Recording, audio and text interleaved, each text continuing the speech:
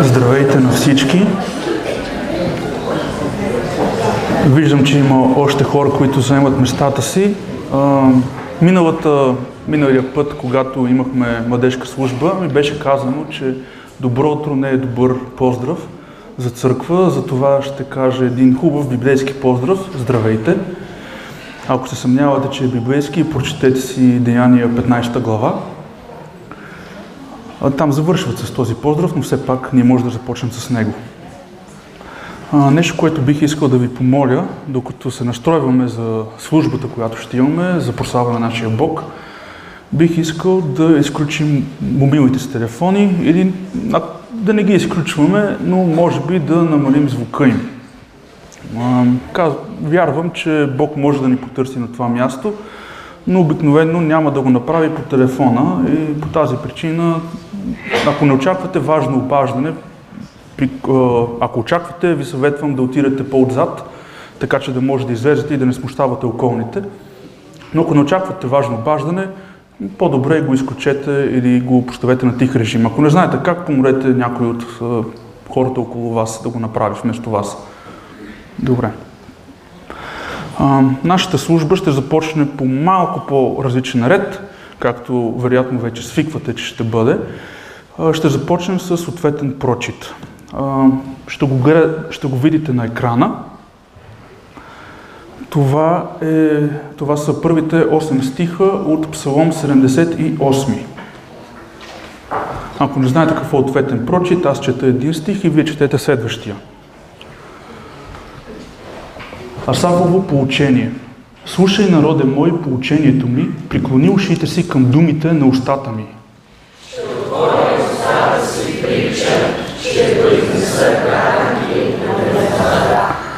Това, което чухме и научихме, и нашите бащи ни разказаха, няма да успеем от синовете им на бъдещето поколение, а ще повествуваме хвалението на Господа, неговата сила и чудесните дела, които извърши.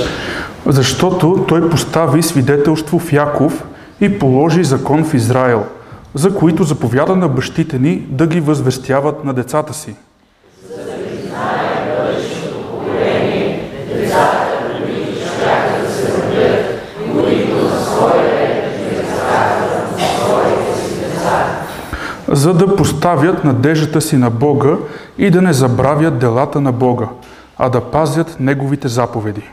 И да не станат като бащите си, упорито и непокорно поколение, което му отвърви сърцето си и чиито дух е вечен непоколебим за Бога. Амин. Сега ще започнем с няколко песни. Отново, като коментар от миналия път, научихме, че сте имали твърде много нови, непознати песни. Надявам се, че този път песните ще ви бъдат по-познати и ще може заедно да хвалим Бога.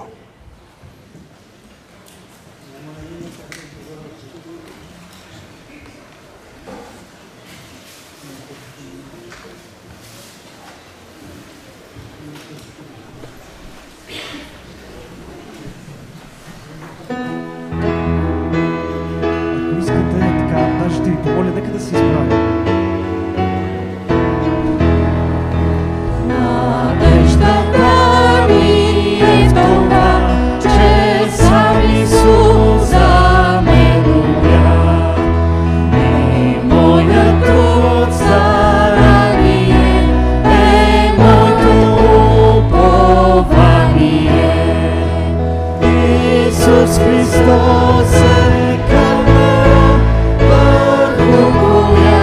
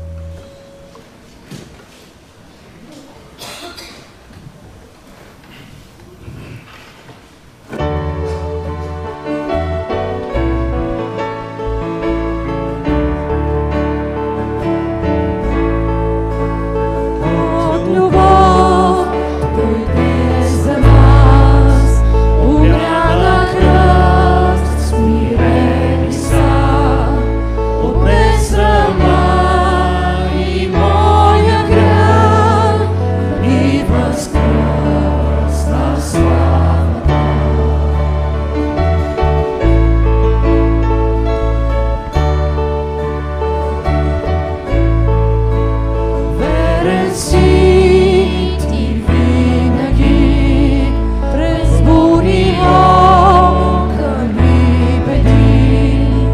В истина свободен съм, Исусе, в мен живееш ти. Ти си мощен, ти си силен, греха разчуби и спаси ме. И аз вярвам, Христос възкръсна, Исусе, ти си моя Бог.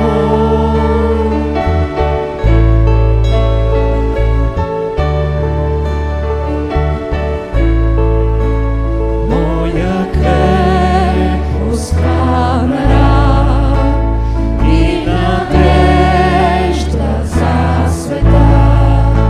И ти дойде и ме спаси, на кръста ти дълга плати. Ти си мощен, ти си силен, греха разчупи и спаси ме. И аз вярвам, Христос възкръсна, Исусе, ти си моя Бог.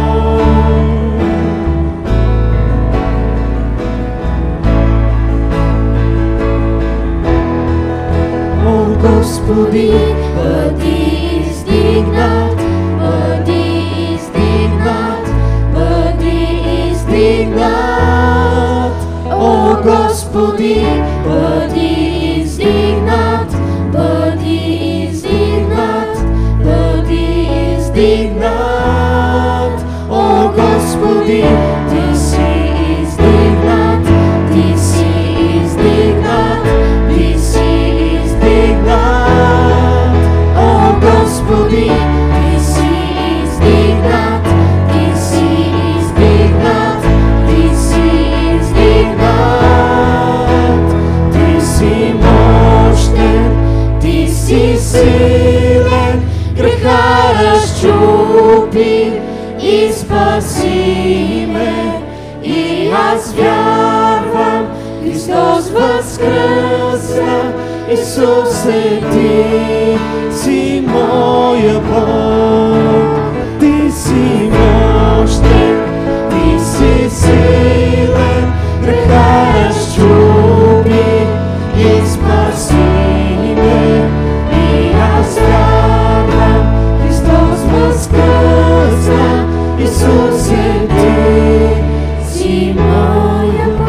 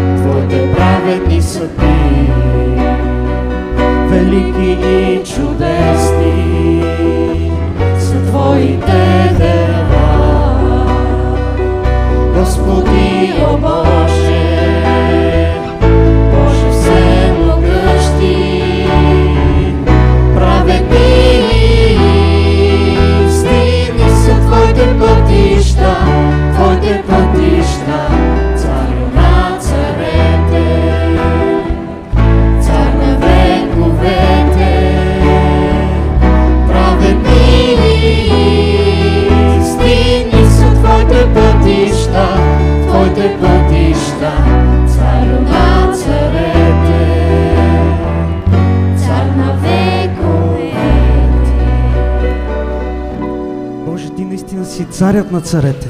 Господи, благодарим Ти, че Ти си ни призовал тази сутрин на това място, Господи. И аз вярвам, че Боже, Ти имаш план за всеки един от нас, Господи. Ти познаваш всеки един от нас, Боже. Знаеш най-тайните мисли и дълбините на сърцето ни, Господи. Благодаря Ти, че не ни оставяш, когато падаме, Господи. И винаги си с нас. Нека, Господи, да имаме тази увереност, че Ти винаги си с нас, Боже. Благодаря Ти за това, че можем сега заедно, събрани на различни като хора, различни като възрасти, но да прославиме, Господи, Твоето име и събрани в Твоето име, Господи. Моля Те, Боже, Ти да ни водиш с Твоя Святи Дух, Господи, така че да имаме едно насърчително и благословено оставащо време. Амин.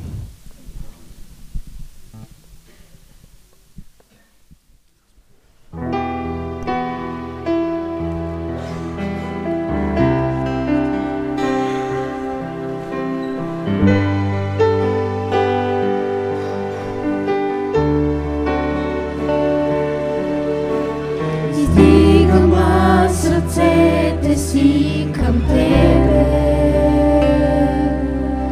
Той прекрасен си Ти, Бог на чудеса, и всички тук изпълвай с духа си. Нека Твоята мощ бъде върху нас. Вярвам в Теб и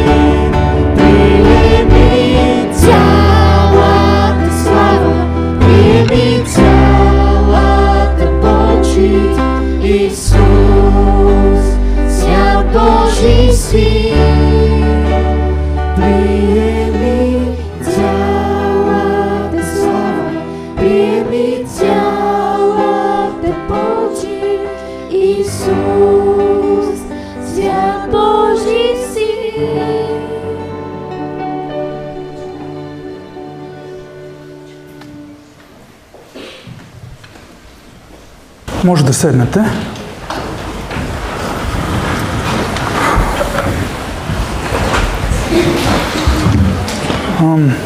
Днес е мой ред да ви споделя нещо и искам да кажа в самото начало, че последния път, когато съм споделял нещо в тази църква, беше преди почти 10 години и половина на едно младежко събиране.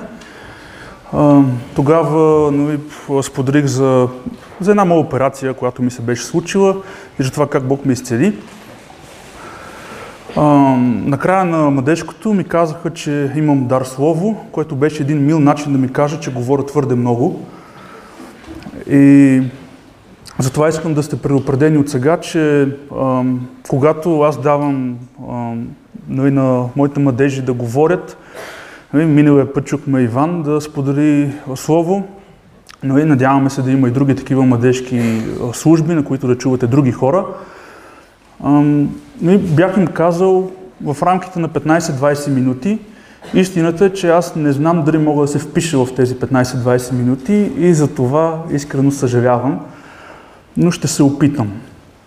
Другото е, че съм малко болен и гласът ми звучи зле в моите уши, не знам във вашите как е, особено с този микрофон, но се надявам, че ме разбирате. Не виждам да има много хора на галерията и това е добре, защото знам, че последния път, когато имаше някой на галерията и някой говореше твърде дълго, и този човек падна и умря. Ако се чуете, ако си мислите, че ви говоря шеги, това е записано в Библията, Деяния 20 глава, 9 стих. Едно момче на име Евтих пада, защото апостол Павел е говорил твърде дълго през нощта. И то заспал и паднал и умрял. И после възкръсва, но това не е толкова важно. Някой казва, важно е, така е, важно е. Исус Христос възкръсна, това е по-важно обаче, според мен. Евтих също възкръсна, но после сигурно е умрял. Когато ме питаха в последния един месец, докато се готвих за днешната служба и моето слово, ме питаха, добре, за какво ще говориш? И аз казвам, не знам. Това се случваше до миналата седмица, когато в крайна сметка отговор се промени от не знам на мисля, че имам някаква идея за какво точно да говоря. Имам идея за какво ще говоря и то ще разделя на няколко различни части и накрая, ако не сте разбрали как са свързани частите, ще ви ги обясня накратко. Но има горе-долу 3 въведения. Защо толкова много, не знам, но са нужни. Ще ви кажа едно твърдение и не знам, може да вдигнете ръце, ако сте съгласни с него, просто за да видя горе-долу дали моите мисли са като вашите мисли или нещо се различаваме. Бог е честен, а животът не е. Има и някой, който мисли, че това е вярно. Виждам. Не много ръце, но има хора, които вдигат. Добре. Ще видим. Някой казва справедлив. Добре, ще видим. Тези, които си мислим така, знаем, че Бог е честен, но животът не е. Някакси го знаем с нашето естество. Знаем, че има много неправда в този свят и това може да видим и в Библията. Например, в Екклесиаст 4 глава, 1 стих е записано: тогава, като размишлявах отново неправди, които стават по слънцето, и видях сълзите на онеправданите, че нямаше за тях утешител и че силата беше в ръката на онези, които ги угнетяваха, а за тях нямаше утешител. Малко депресиран начин да гледаш на света, но в същото време разбираме, че да, това е положението.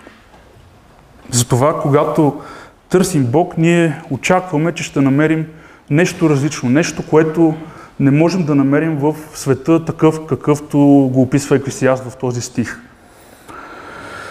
Очакваме, че ще намерим правда и справедливост. Някой каза, Бог е справедлив. Надявам се, че вярваме, че това е така. Библията го описва наистина като справедлив Бог. Вярваме, че този, който върши зло, ще си получи заслуженото и този, който върши добро, също ще си получи заслуженото. Само, че този, който е зъл, ще получи смърт, а другия ще получи живот. Това може да четем в Притчи. Притчи 6 глава, 14 и 15 стих. Ние очакваме, че всеки, който има извратено сърце, непрестанно кори зло, сее раздори и затова гибелта му ще дойде внезапно, изведнъж ще бъде съсипан и то непоправимо. Очакваме, че това, от което се страхува нечестивият, ще го постигне, а желанието на правените ще се изпълни. Това е записано в Притчи 10 глава, 24 стих. Това звучи справедливо, нали? Не е нужно ми вдигате ръце, продължавам. Знаем обаче, че животът е несправедлив, защото нещата не се случват точно така. Знаем с нашето естество, че животът е несправедлив. Отново ще цитираме Екклесиаст. Ако видиш, че сиромахът е унеправдан и че правосъдието и правдата в държавата се изопачават, не се чуди на това. Това не е нищо чудно. Екклесиаст 5 глава, 8 стих.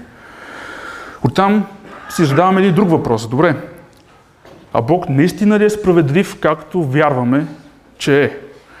Когато насред цялата неправда по света и у нас търсим Бог, ние очакваме от Него да намерим тази справедливост, която не виждаме в света. Човешко е да търсим нещо, което ни липсва. Човешко е да имаме очаквания, които с повече или по-малко търпение чакаме и искаме да се сбъднат. Затова днес ще си поговорим и за очакванията, които имаме към Бога. Специално към Бога. Това беше едното въведение. Следите ли до тук? Второто въведение е вече истинското въведение. Как човек може да накара друг човек да се замисли за постъпките си, за поведението си, за начина си на живот. Има един начин, който е пробван от древността и обикновено върши работа. Казвам обикновено, защото нищо не върши работа на 100%. Това са историите. Всеки от нас предполагам, че обича истории. Има и някой, който не обича истории. Гора от ръце. Добре. Четем, например, басните на Езоп, които са един вид история. Ясно виждаме поуките в тях, особено ако са написани така накрая. И разбираме, че във всяка история има някакъв смисъл. Нещо, което човек като прочете тази история, той може да си зададе въпроси на себе си и да се постави на място на някой от героите. Да се запита, добре, аз така ли постъпвам спрямо някой друг, спрямо себе си, спрямо боговете. Езоп е бил езичник, знаем. Библията също разчита на историята като средство за изобличение и за самооценка. И ще ви дам 3 кратки примери за това. Във 2 Царе, 12 глава, първите 6 стиха, може да видим това са. Тогава Господ прати Натан при Давид. И той като дойде при него му каза: в един град имаше 2 човека. Единият богат, а другия сиромах. Богатият имаше много овце и говеда, а за сиромаха нямаше нищо друго, освен едно малко женско агне, което беше купил и което хранеше. То беше пораснало заедно с него и децата му, от залъка му ядеше, от чашата му пиеше и на скута му лежеше. То му беше като дъщеря. Има още малко от историята. И един пътник дойде при богатия. На него му досвидя да вземе от своите овце и от своите говеда да сготви за пътника, който беше дошъл при него, а взе агнето на сиромаха и го сготви за човека, който беше дошъл при него. Тогава гневът на Давид пламна силно против този човек и той каза на Натан: в името на живия Господ, човекът, който е направил това, заслужава смърт. Той и ще плати за агнето 4-кратно, понеже е сторил това дело и понеже не се е смилил. Виждате една кратка история в 6 стиха. Ако не знаете как продължава историята, Натан казва едни 4 съдбовни думи: това си ти, Давиде. И Давид тогава осъзнава за греха, който е сторил с вицеве и така нататък. Историята продължава. Тоест виждаме как в Стария Завет пророкът изобличава царят с история. Когато царят сам не знае какво зло е извършил, историята му помага да разбере, че това, което е извършил, е зло. Историята не е единственият начин някой да разбере, че е извършил зло, но виждаме, че в този случай работи. Ще видим един друг случай, в който историята не е помогнала. В Исаия, 5 глава, първите 7 стиха. Пророк Исаия е записал една история, която може да наречем притча за безплодното лозе. Господ е му дал тази история и сега ще я прочетем. Сега ще пея на любимия си, песен на обичния си за лозето му. Любимият ми имаше лозе на много плодородно бърдо. Окопа го и го очисти от камъните и го насади с отбрана лоза, съгради кула сред него, изкопа още един в него и очакваше сладко грозде, но то роди диво. Това е историята, всъщност. И сега, ерусалимски жители и юдейски мъже, отсъдете, моля, между мен и лозето ми. Какво повече беше възможно да се направи за лозето ми, което не му направих? Защо тогава, когато очаквах да роди сладко грозде, то роди диво? Още малко имаме. Предишния сайт. И сега ще ви кажа какво ще направя с лозето си. Ще махна плета му и то ще се похаби. Ще разбия оградата му и то ще бъде потъпкано.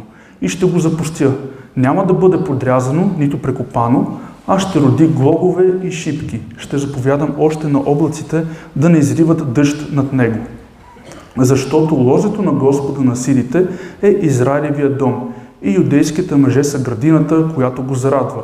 И той очакваше от тях правосъдие, но ето кръвопролитие, правда, но ето вопъл. Виждаме тук, самата история е обяснена. Какво е лозето? Това е Израилевия дом. Какво е градината? Това са юдейските мъже, които населяват този дом.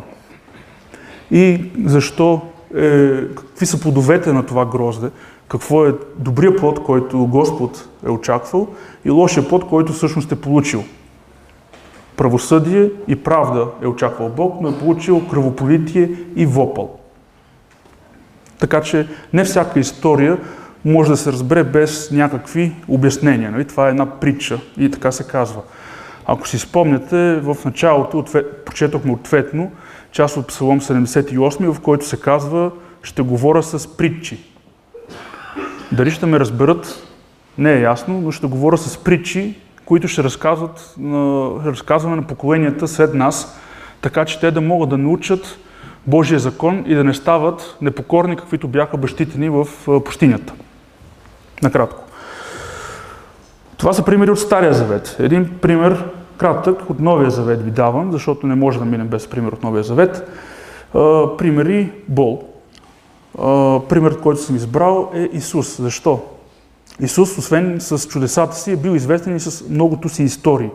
Истории, които хората са очаквали да чуват от него. Това, което не са очаквали, е да чуват края им. Краят винаги е бил нещо, което е било неочаквано за тях и затова притчите за съвременниците на Исус са били нещо скандално дори. Притчата, която ще прочетем заедно, е много кратка и тя се намира в Лука 7 глава от 40 до 43 стих. Ще я прочетем. А Исус се обърна към него, става дума към фарисея Симон, у когото той е на гости, с думите: Симоне, имам нещо да ти кажа. А той отговори: Учителю, кажи. Виждаме само от тази размяна, че Симон добре знае за репутацията на Исус и за това, че той говори с различни истории и примери. И е готов да ги чуе. Исус казва примера. Някой си лихвар имаше двама длъжника. Единият дължеше 500 динария, а другия 50. И понеже нямаха с какво да му платят, той опрости дълга и на двамата. И така, кой от тях ще го обикне повече? 3 изречения притча. Много ясно, много кратка. И Симон така разсъдливо казва: мисля, че онзи, на когото е простил повече. А Исус му отговаря: правилно си отсъдил. И историята продължава, но за нашето слово днес това е нещо достатъчно, просто за да разберем, че Исус е използвал историята като нещо, с което да накара хората да се замислят на това какъв живот живеят, най-малкото. И обикновено е свързан с конкретен пример или конкретна случка или конкретен въпрос. До тук седите ли? Защото сега ще дойде следващата притча, върху която реално ще говоря днес. Тя е записана в Евангелието на апостол Матей, 20 глава, от 1 до 16 стих. Няма да бъде изписана на екрана, Така че ако имате Библии пред себе си, отворете ги, ако имате в джобовете, изведете ги. Ако имате смартфони, отворете там да четете. Ако на смартфоните си нямате Библия, не са много смарт. Матей 20 глава, от 1 до 16 стих. Може да се изправите, ако смятате, че е добре да се изправите за думите на Божието Слово. Препоръчвам да се изправите. Защото Небесното царство прилича на стопанин, който изрезе при зазоряване да наеме работници за лозето си. И като се договори с работниците за по 1 динарий на ден, ги прати на лозето си. И като изрезе около 3 час, видя други, че стояха на пазара ненаети.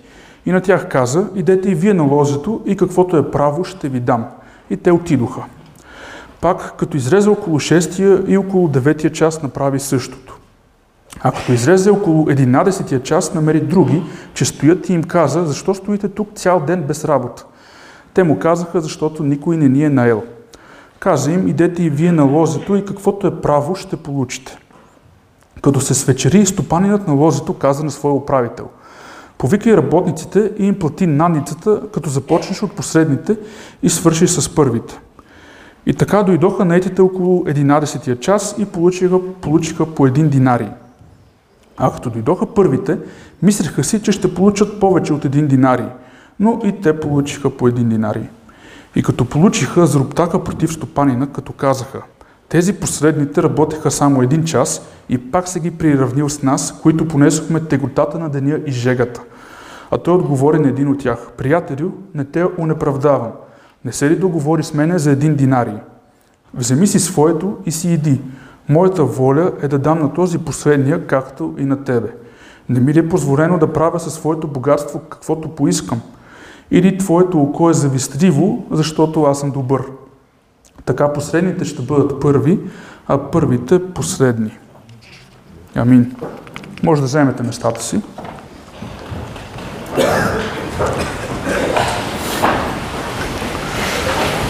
Това е една дълга и сложна притча. Истината е, че не съм сигурен в моите способности да говоря, да ви обясня добре. Това, в което имам някаква увереност, да ви обясня общата картина и да ви задам няколко, надявам се, добри въпроса, с които вие сами да можете да намерите смисъла на тази притча. Причината да не ви обяснявам надълго и на широко каква е тя, е не просто защото ще премина със сигурност 20 минути, които са ми позволени от мен самия, а и защото самият Исус, когато му се наложи веднъж да обясни една притча, притчата за сеяча и различните семената, които параха на различна почва, той обясни на учениците си и след това им даде още 3 притчи, които не им обясни. Така че в момента, когато си мислите, че разбирате някоя притча, има проблем. Притчата не е създадена за да се разбира, а да се мисли постоянно и постоянно върху нея и да се откриват нови и нови неща. В тази дълга притча има материал за много проповеди и аз ще засегна вероятно само един малък аспект от тях. Така, няколко обяснения за тези, които не са много запознати с изказа на тази притча. Има 2 специални неща, които е добре да обясним. Относно времето. Измерва се в часове. Това е нещо нормално за тогавашното време. Приема се, че първият час е 6 часа сутринта. Тогава е зазоряване. Всеки следващ час, който е описан в притчата, може да го добавите към 6 часа сутринта и ще получите реално времето, с което сме свикнали днес. Например, имаме 5 наети групи работници. В 6 часа зазоряване първата група. В 9 часа или 3 час е втората група. В 12 часа пладне е третата група. В 3 часа следобед е четвъртата група и последните са наети в 5 часа следобед, вечерта, надвечер. 1 час преди свечеряване и края на работния ден. Тоест първите са работили 12 часа от 6 до 6, последните са работили 1 час от 5 до 6. Окей? Седите, надявам се, така. Другото, динарий.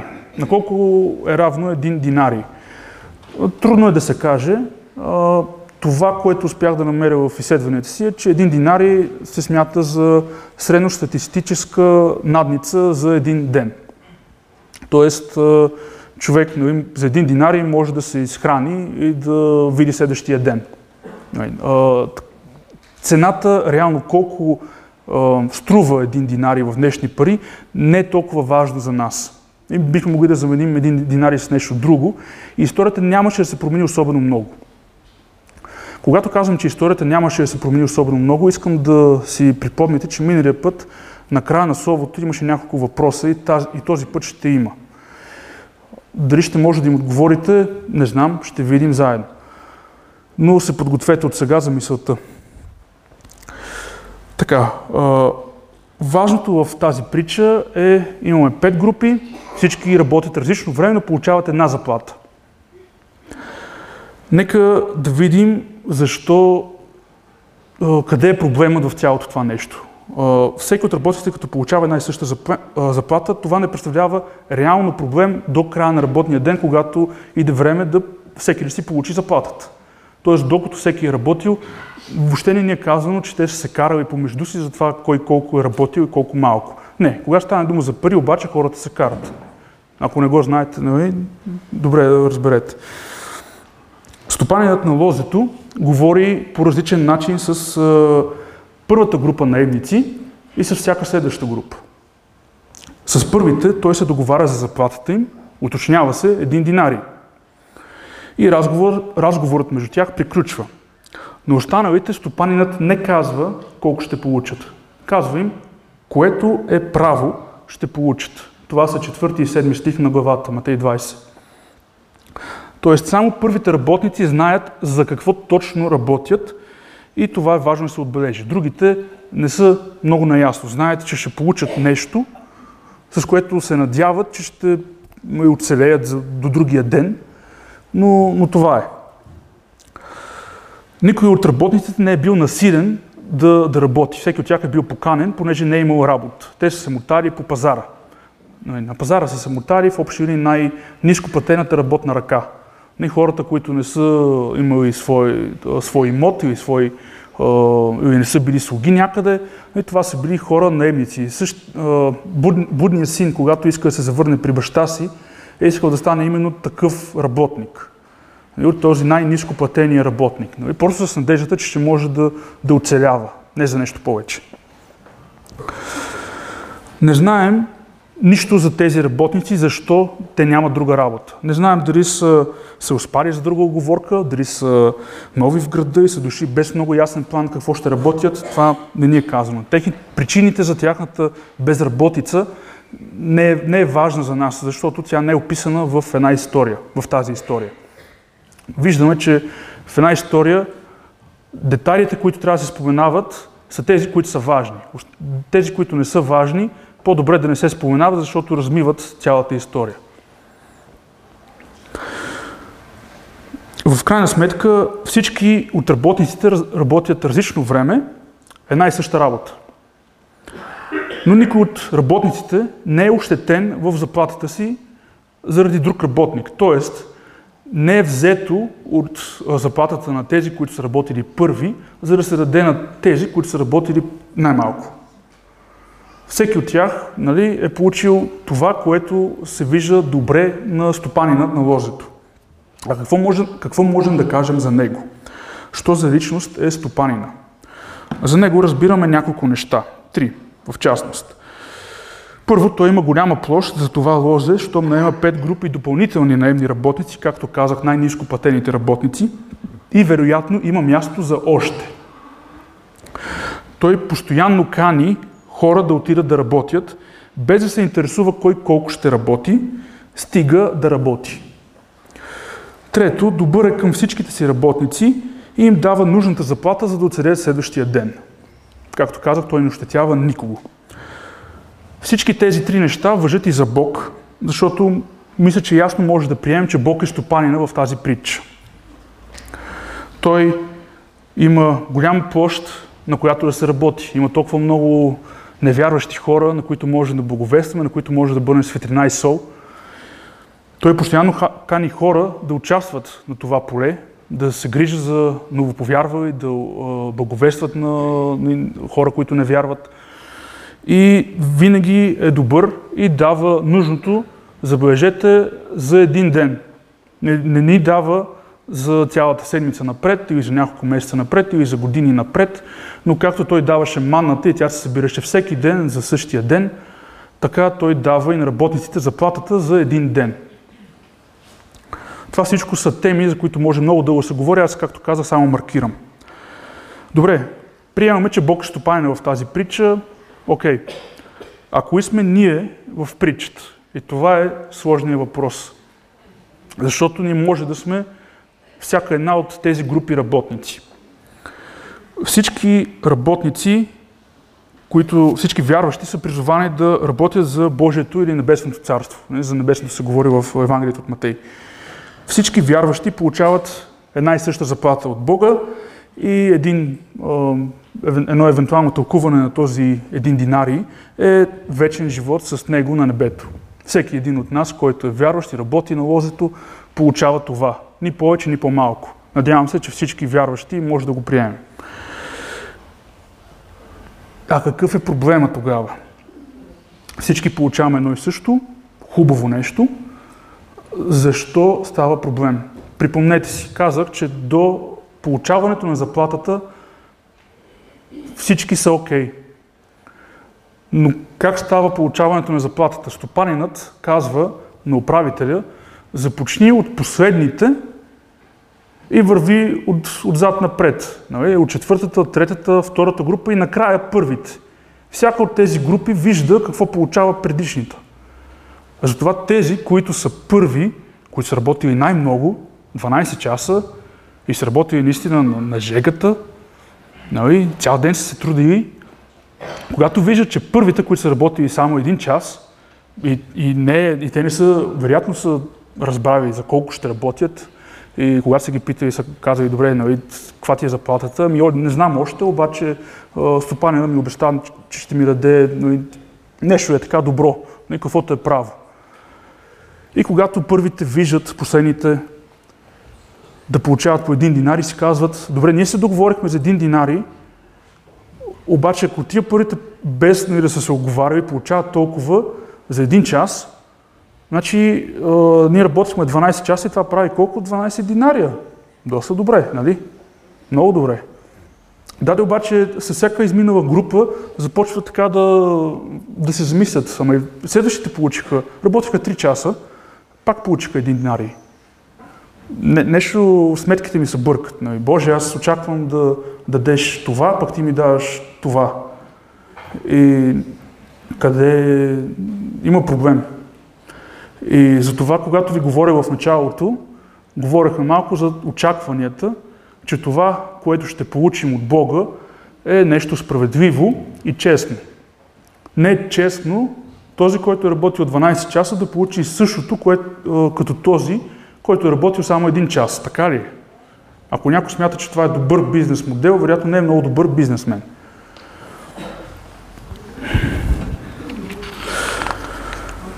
Какви са очакванията ни към Бога? Това е един от главните въпроси, на който бих искал да се спра за малко. Какви са очакванията ни към Бога?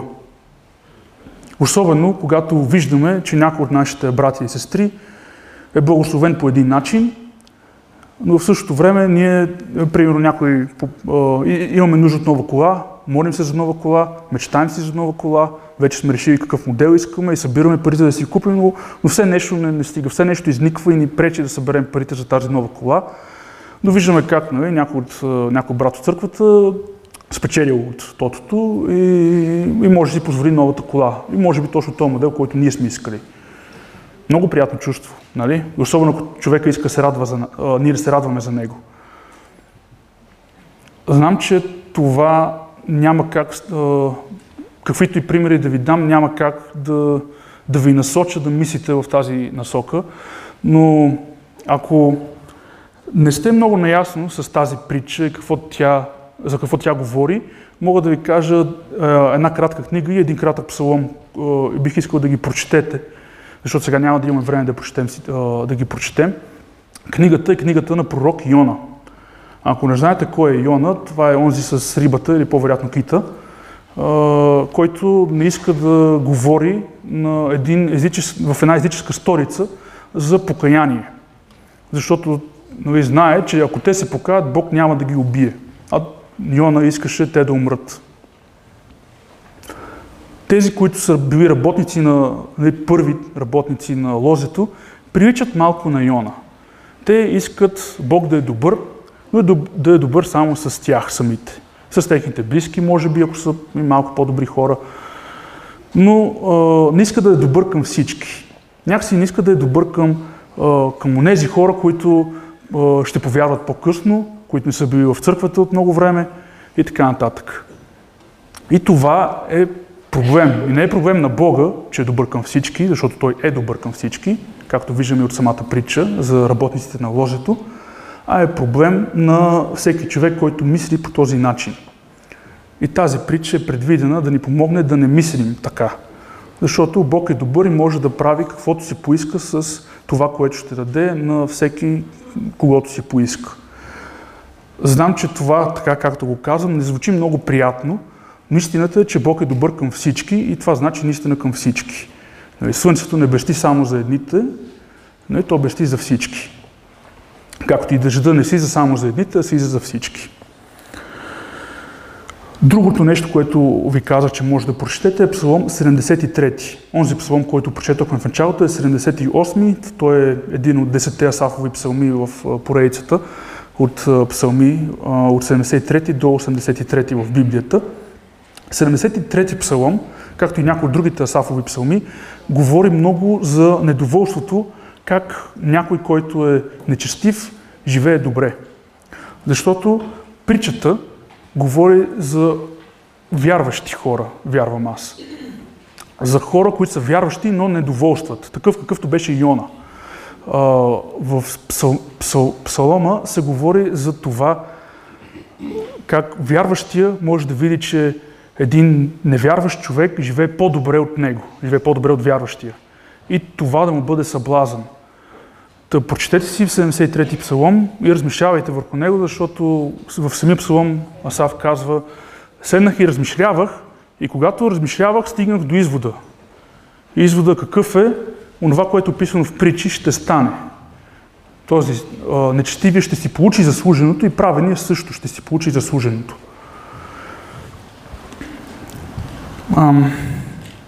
В заключение, Бог честен ли е в крайна сметка? Отговорът е и да и не, по-скоро, както го мисля аз. Бог е най-вече добър и справедлив. Ако беше просто справедлив, ние всички нямаше да сме тук, щяхме да сме умрели, защото сме грешни.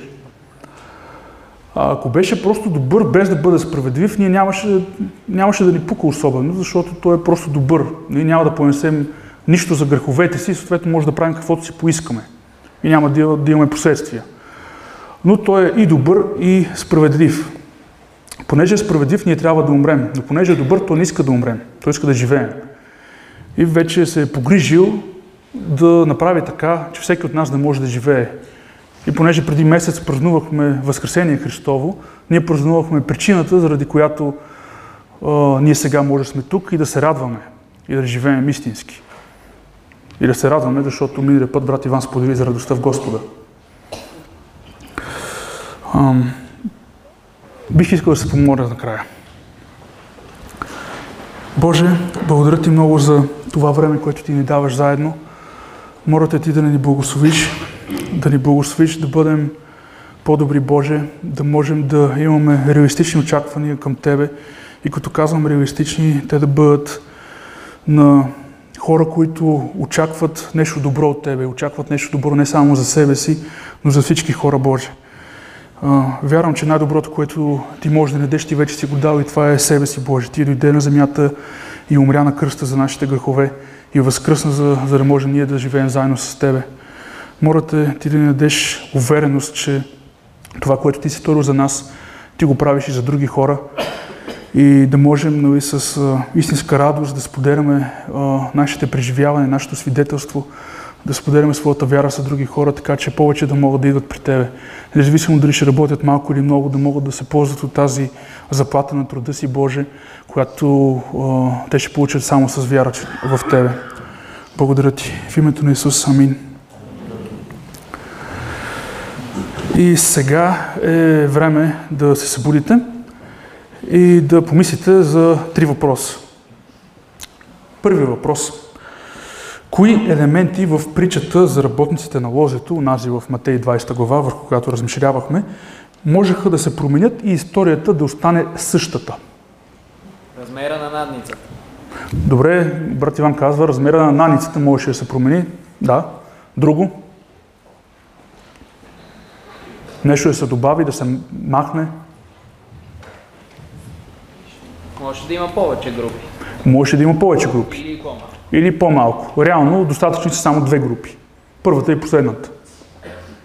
Ако не сте съгласни, окей. Просто предлагаме начини, по които историята да придобие малко по-различен смисъл за нас и да помислим за нея. Евентуално да я запомни повече, защото 16 стиха са си дълги.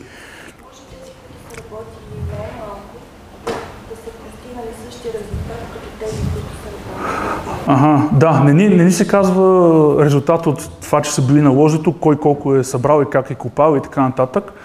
Но да, би могло да се говори нещо за това, че тези, които са работили най-малко, имат същия резултат, същия плод като тези, които са работили най-много. Би могло. Добре? Ако няма завист между хората. Ако няма какво? Завист. Ако няма завист между хората, истината е, че би било хубаво, но тогава нямаше да има проблем, нямаше да има притча. Всичко ще да е наред. Нали? Но завист има, съжалявам. Така е. Добре, втори въпрос. Това е малко по-сложен. Можете ли да преразкажете притчата по свой начин и да запазите смисъла й? Разкажете по съвременен начин.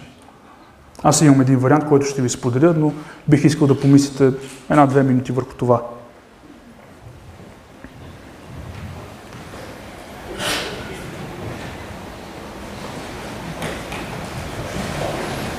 Не гледай канчето на другия. Не гледай канчето на другия в казармата. Добре, ето. Аз не съм бил в казармата, затова не се сетих за такъв пример. Но това е добро. Това е добро. Наистина. И смисъл ще се запази. Някой друг? Не. Добре. Ще споделя моята версия. Няма да коментираме дали е подходящо или не, но един преподавател по корейски в университета чакал за изпит група студенти. От сега казвам, всяка прилика с реални лица и събития е минимална. Понеже никой от студентите не бил достатъчно подготвен за изпита, а преподавателят бил милостив, той им обещал, че няма да ги къса, само да се яват заедно на изпита. По разписание изпитът трябвало да започне в 7 часа сутринта, но от целия курс студенти само 2 били на време. Други 2 дошли с половин час закъснени, защото се успали, 4 закъснели час и половина, защото играли било до късно, 6 имали проблеми с влака Сливен София и закъснели 3 часа. Но професорът отказал да започне изпита преди всички да са дошли и затова тези, които били на време, възнегодували. Как така ще чакаме 3 часа, станали сме рано, за да дойдем на време, имаме уговорки с приятели после. Професорът им напомнил: нали се разбрахме с целия ви курс, че ще ви пусна на изпита, стига да се явите заедно, макар никой от вас да не е подготвен. Защо недоволствате от добротата ми? Това е. Трети въпрос, последен. Нямам отговор за него и съм го задал просто, за да може да помислим заедно. Завиждали ли сте на друг вярващ за това, което Бог му е подарил? Какво би ви помогнало да нагледате на това, което той има, а на Бог и на това, което той ви е дал?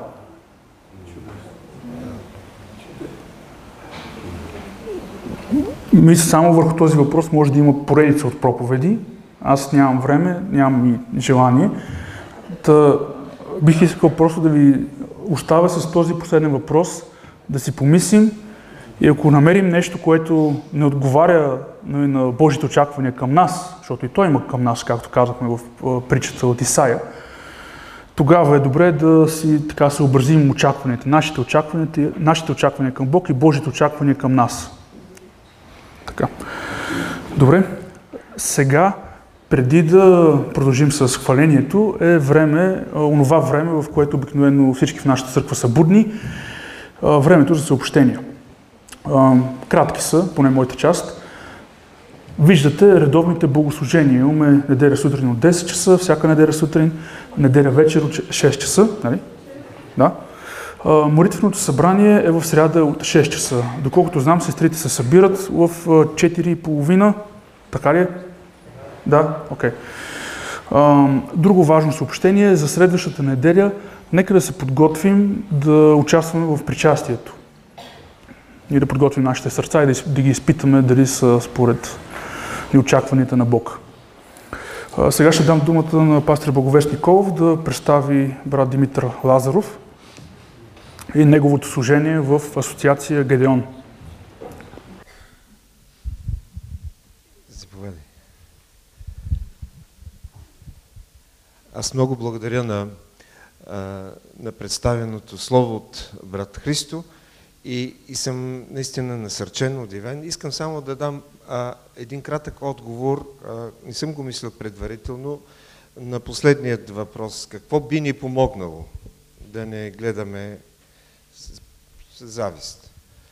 Ако сме от първите, които сме наети, защото това е големия проблем, би ни помогнало да се фокусираме не върху работниците, а върху Господаря, който ни е наел.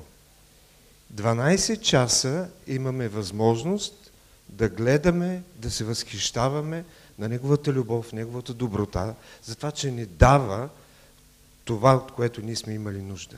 12 часа, за разлика от последните, които имаха 1 час. Да гледаме на Господаря. Амин! Благодарим. Сега ще се качиме горе, защото е по-удобно. И брат Димитър Лазаров, член на управителния съвет на организацията Гедеон, ще ни представи служението и да ни мобилизира някой от нас да се включат в това служение. Заповядайте.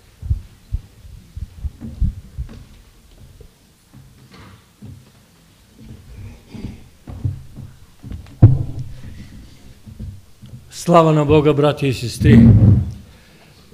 Благодарен съм на Бога, че ми дава тази възможност, така също и на вашия пастир, да представя движението Гедеон в България. И така ще бъде словото ми, което излиза от устата ми. Няма да се върне при мене празно, а ще извърши волята ми и ще благоуспее в онова, за което го изпращам. Във връзка с цитата от Исаия 55 глава 11 стих, искам да ви представя едно свидетелство. В една румънска църква предстояло да се извърши водно кръщение на офицер от армията. Преди да стане това, офицерът казал: помните ли ме? Присъстващите го погледнали учудено, но той продължил: преди 15 години попречих в тази църква да се извърши водно кръщение. Още по-лошо, аз арестувах всички ви и ви закарах в затвора. Но по-късно, като служител в армията, аз получих един нов завет. Прочетох го, Бог ме докосна и предадох живота си на него. Аз наредих да арестуват преди 15 години вас, но сега съм ново създание в Христа.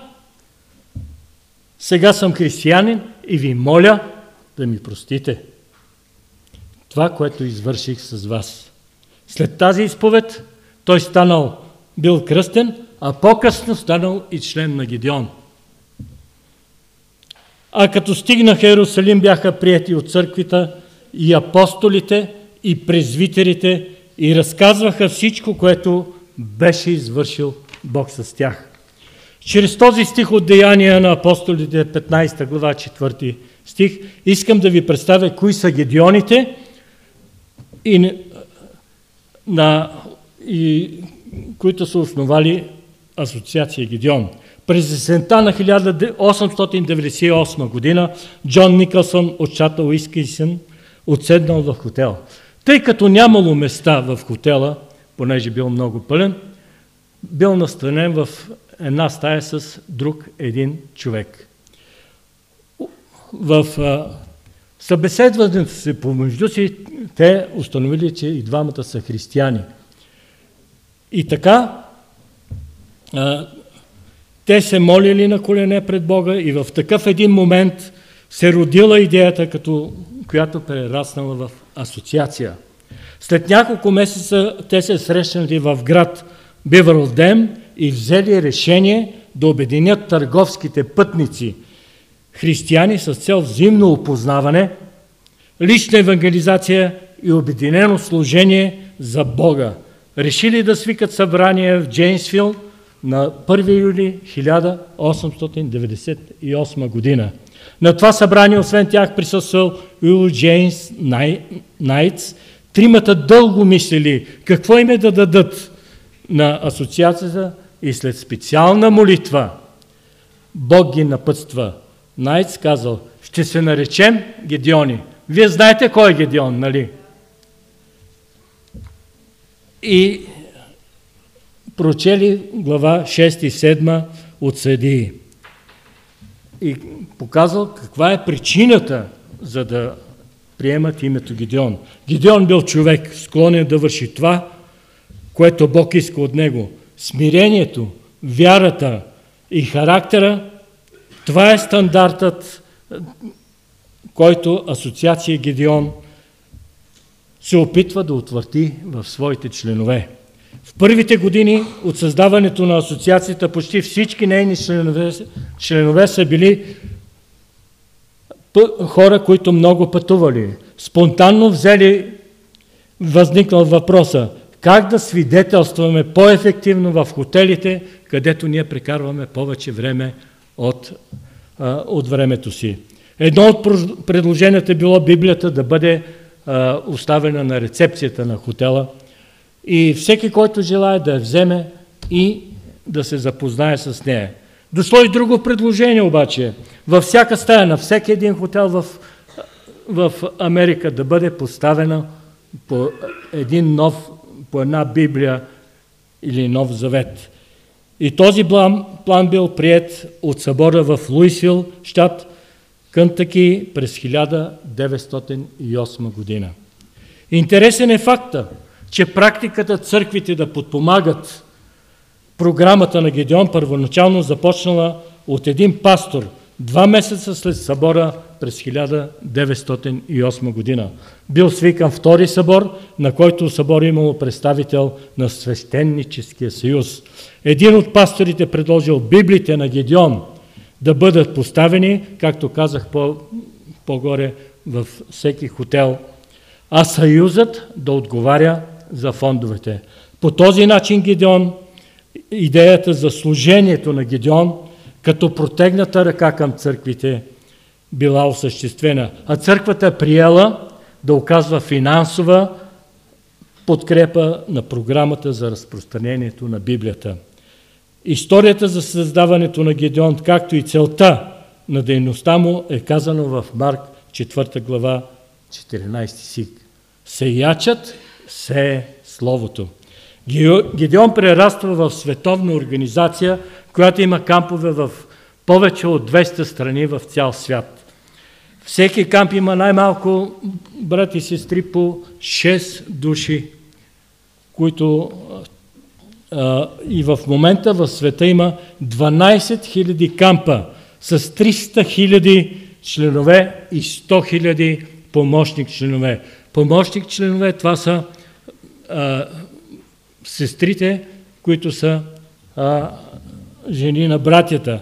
Тази армия до момента е раздала 2 милиарда копия от Библията и Новия Завет. Брати и сестри, призовавам ви да се молите за служението на Гедеон, за премахване на пречките, свързани с разпространението на Божието Слово, както и за тези, които ще ги постигнат. И така, вече е редно да ви кажа кои сме ние. Ние сме мъже на вяра, новородени, ревностни християни, готови да посветят своето време, талант и енергия за работата за Бога. А такива хора, брати и сестри, могат да се намерят между вас, защото ние сме членове на всяка отделна църква. Те трябва да бъдат като нас, мъже на вярата, с професии във всички области. Нуждаем се от интереса и интелигентното отношение на служители и миряни. Сега накратко ще се опитам да ви разкажа какво правим. Раздаваме Новия завет. Ето тази книжка, виждате ли, малката. Имаме също по-големи книжки за хотелите, и те са и триезични. Имаме за болниците, военните поделения, висшите учебни заведения, пожарната служба, полицията, затворите. Целта ни е повече хора да бъдат спечелени за Исус Христос. А това се постига чрез лично свидетелстване според Деяния на апостолите, 1 глава, 8 стих. Но ще приемете сила, когато дойде върху вас Святия Дух, и ще бъдете свидетели за мене, както в Иерусалим, така и в цяла Юдея, Самария и до края на света. Ще ви кажа едно свидетелство на човек, който е от Германия. Този човек ограбил банка, брати и сестри.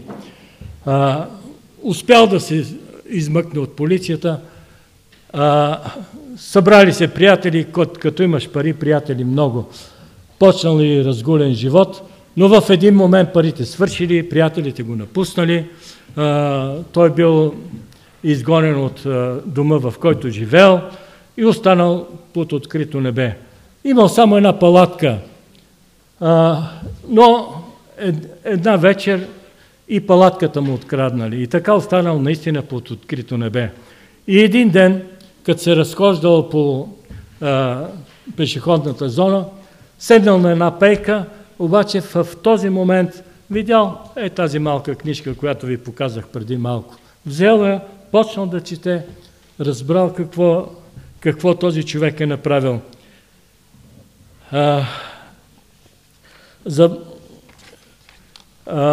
Бог започнал да го изобличава. Проявил интерес, намерил църква, отишъл, повярвал, кръстил се и така станал добър християнин, разбрал, че Исус му е простил, но пред закона си останал крадец. И един ден отишъл в полицията, предал се и казал, че преди време той обрал банка. Разказал за вярата си в Бога и промяната, която настъпила в него. Каква е била присъдата на полицията, на съда, не знаем, но те бледнеят пред присъдата на Бога. Амин. Но в последствие този човек повярвал, станал Гидеон и раздавал усърдно Новия завет. И да ви кажа, че в България 82 години по-късно, през 1990 година, се създава първия камп за раздаване на Библиите. Иван Антонов, Румен Борджев, Иван Тимотеев, Димитър Лазаров, Венци Иванов, Илия Беяздов, той е ваш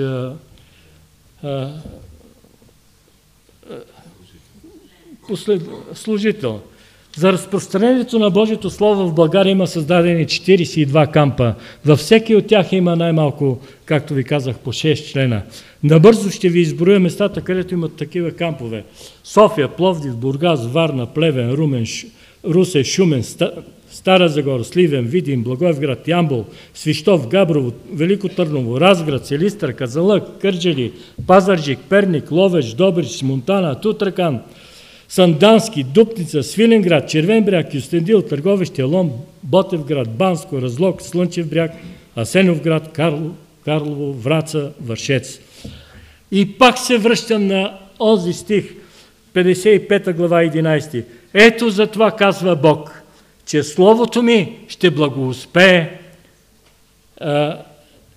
и няма да се за онова, което го изпращам. Затова целта ни е да спечелим много други хора за Господа Исус Христос и нашата работа е, като протегната ръка, както казах, към църквата. И това, както ви го показах, това са новите завети, които ги раздаваме на всички онези места. Така, сигурно си задавате вече въпроса, как може да помогнете на Асоциация Гидеон? Брати и сестри, молете се за всички нас, да има повече отворени врати за разпространение на Новия завет. Присъединете се към нас. Това е нашия апел. И не на последно място, можете да дадете своя принос с дарение за закупуване на Новия завет. Защото ето тази книжка струва $1. Ние ги раздаваме безплатно, но за да се набере, да се отпечати и да дойде от другия край на света в България и да бъде разпространена в цяла България, както чухте, са нужни средства. И завършвам с Притчи 3 глава 27 стих. Не въздържай доброто от онези, на които се дължи, когато ти се отдава възможно да го направиш. Благодаря на пастира, че ми даде възможност да представя работата на Гидеон, а също и на вас, че ме изтърпяхте да ви кажа всичко това. А цялата слава да бъде на Бога. Амин.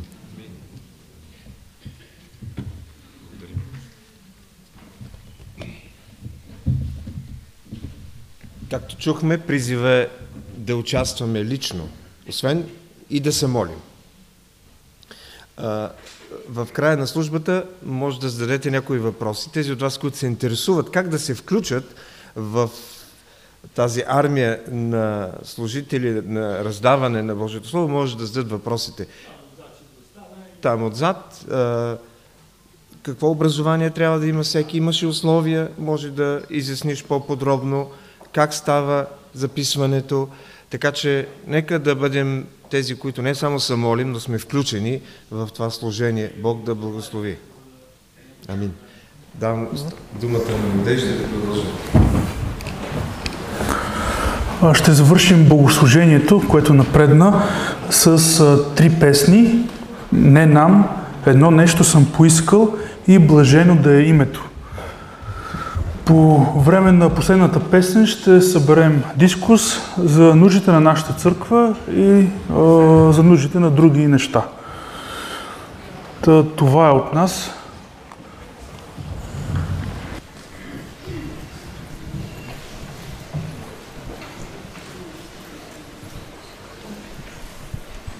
Amen.